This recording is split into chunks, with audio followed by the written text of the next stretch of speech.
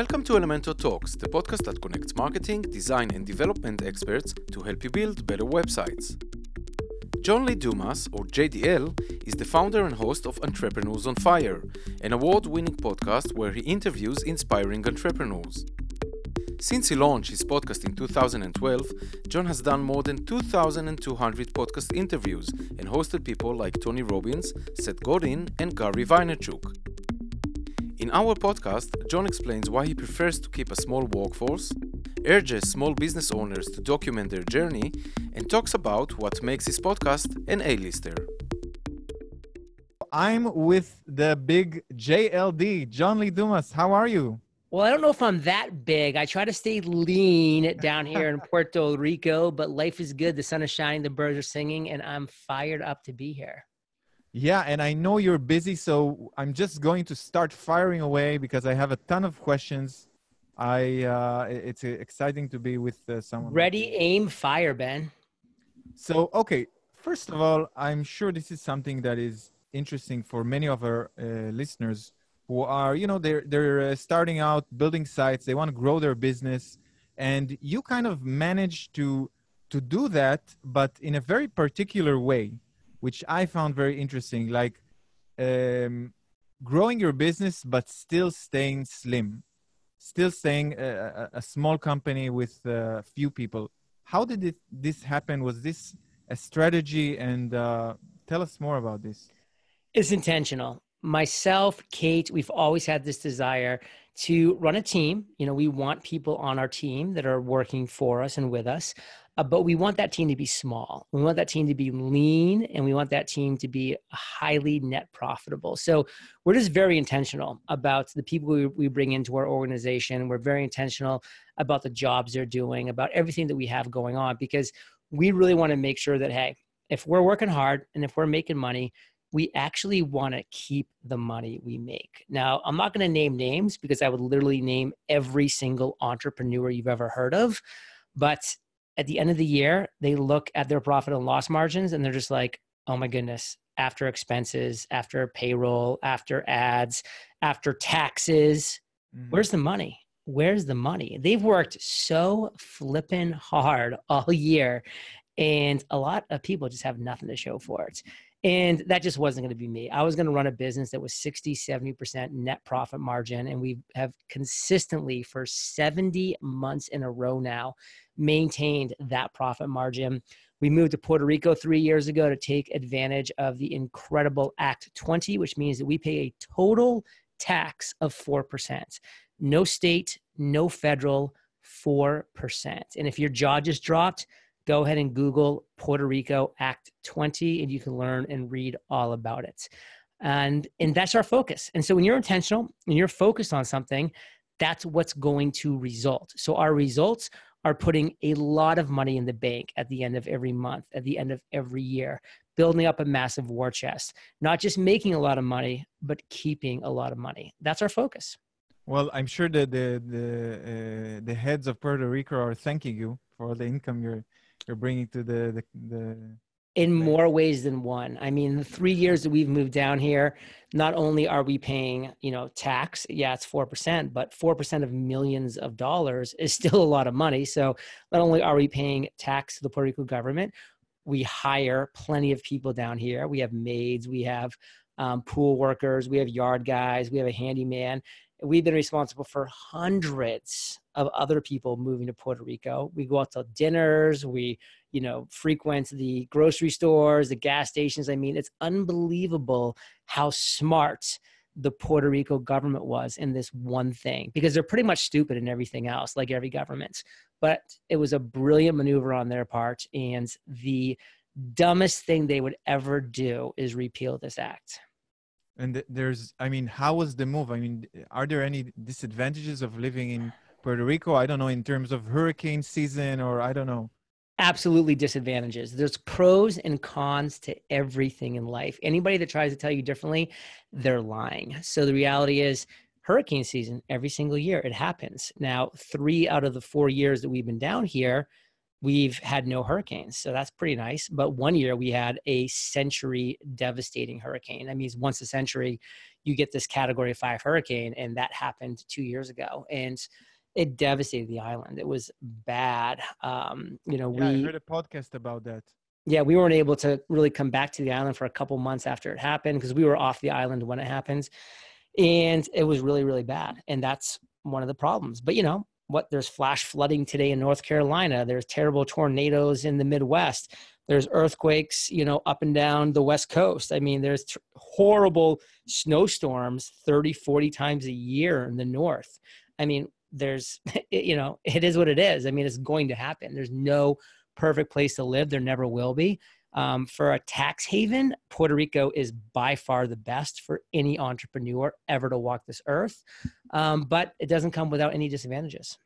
But on the upside, you're pretty fast to move. You're kind of like a digital nomad. You're up and moving all around anyway. So that totally. And this is the thing. Listen, hurricane season is during September and October. Myself and Kate, we just plan a 3-month trip every single year. We're gone August, September, and October of every year. We're in Europe. We're in Fiji this year. We're doing all these different things. And then the other 9 months of the year, we're living here in Puerto Rico. So I want to step back again to the idea of scaling. I mean, everyone talks about you have to, we did it in our own company. We scaled from 5 employees now to over 80. And you kind of did a different route. So what are the challenges because a lot of our audiences, they don't make as much money as you, I guess, but still are running a business that sustains them. And I know from talking to them, a lot of them actually prefer not to deal with the hardships of salaries and employees. What are the challenges that you faced and how did you face them dealing with things on your own? And listen, just to even further clarify, even those companies that are bigger than us and do make more money than us don't keep nearly as much money as us. It's just a reality, period. So the challenges are 100% there. I mean, we have to say no to a lot more things. The fact that this is just a very small team. There's just 6 of us. If there were 60 of us or 600 of us, we'd be a lot bigger. We'd be able to say yes to a lot more things. Guess what? The reason why Gary Vaynerchuk is Gary Vaynerchuk right now and is much more known than I am and has a much bigger following than I do and commands much higher speaking fees than I do is because he has 17 full-time human beings that are 100% focused on making him a bigger deal. I have 0. I have 0. So hey, that's just 2 different paths. He built a 1,000-person company, and that 1,000-person company is doing what it does. And he's probably taking a good couple $100,000 salary a year, and that's great. And then he's probably making really good money on the speeches and all the other things that he's doing. And he's been very fortunate with Uber and other investments that he's made. But I can tell you right now that overall, I'm very likely putting way more money in my pocket at the end of every year than Gary Vaynerchuk is. But that's not his focus. That's not his goal. That's my goal. His goal is to become a bigger deal, is to have a bigger audience. He's playing a long-term game, which may or may not work out. And it really looks like it's going to work out. And I'm really happy for him. That's the game he wants to play. I would never want to have 17 people on my payroll whose sole job is it to make me a bigger deal. That's just not what I want. And that's kind of the moral of the story is, what do you want? You're listening. You see what I am on one extreme. You see what Gary is on his extreme. What fires you up more? That's what you should be going after. That's what you should pursue. So was that the idea behind it, a monetary goal, or was it also having the creative control, having the creative outlook? It was really both. It was wanting the monetary, safety net of just really keeping the money I make, not having a huge overhead, not having this responsibility to keep making, producing. I mean, we have a lot of revenue streams that just produce for us automatically, that net us $150,000, $200,000. This month is going to be a really big month because we're about to get a $200,000 payment from supporting the Tony Robbins launch. So, we'll be at like $400,000 in gross revenue this month, and like 325K of that's going to be net profit. So that's massive, but that's, a higher month for us. A more typical month for us is anywhere from $125,000 to $200,000 of profits. That's much more in our kind of normal wheelhouse. And I like being there because we've been able to stay there for 70 months now. Again, I want to repeat that. You can look at our income reports for 70 months. That's 6 years, basically. We have been generating this very consistent revenue with some months a lot higher because maybe a launch or two really crushed it that month, but no months lower. I mean, we haven't had a month under $100,000 for 6 years now.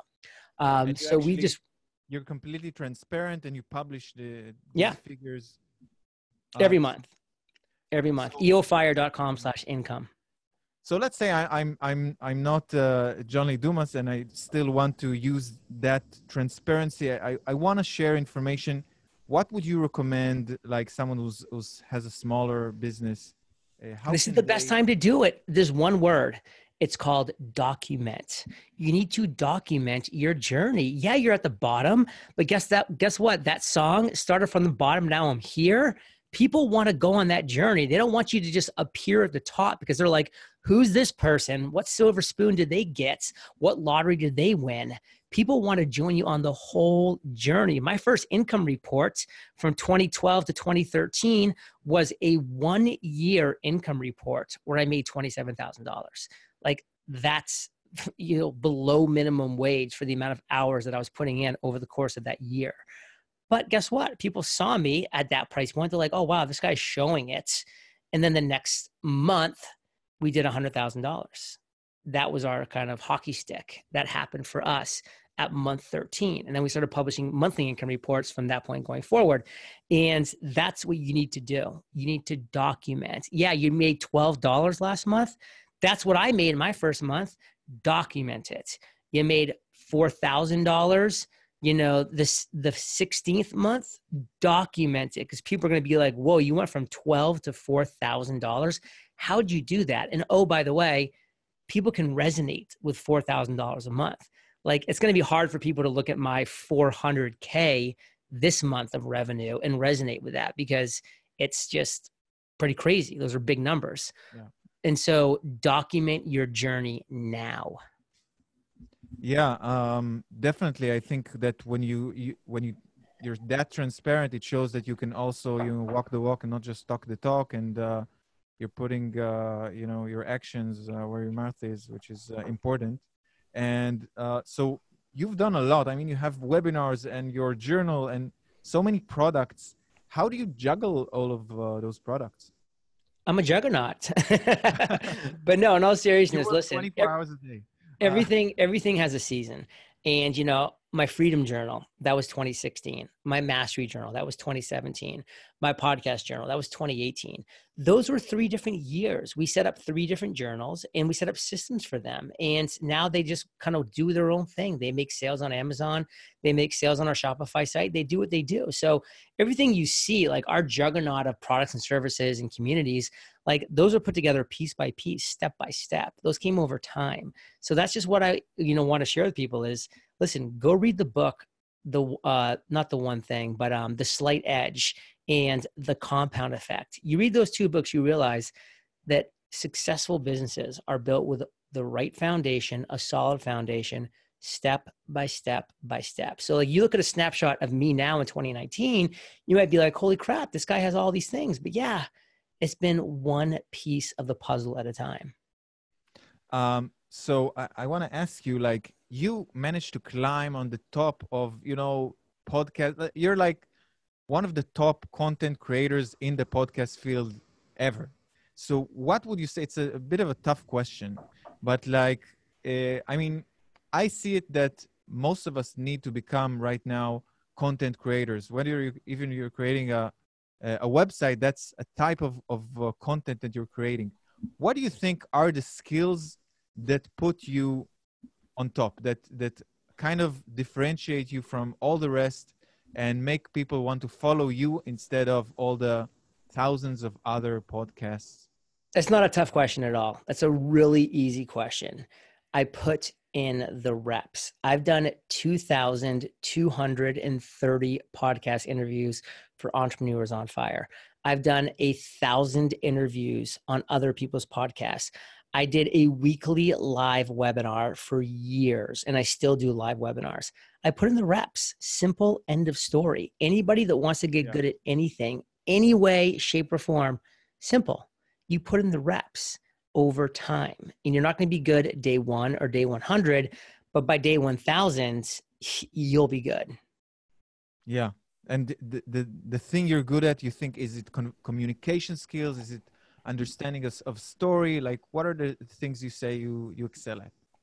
Transparency, just letting people know how it is from my perspective, and letting them know my perspective may not be your perspective. And that's great. Like, you need to be you. What fires you up, what resonates with you. Is what I'm saying resonates with you? Great. Then do those things. Is what Gary resonates, what Gary says, does that resonate with you? Great. Then do those things. There are different people that you can look up to and admire and say, you know what? I like what this person stands for. I like how this person talks the talk and walks the walk. And I like what this person's accomplished. Find that person who is currently where you want to be. You resonate with that. Follow them. They've left breadcrumbs. Every success story has breadcrumbs. Follow them. It's been fun, John. Let's do this again sometime. And thank you. Thank you for doing it. Awesome. Take care, brother. Have a good one. Bye, mate.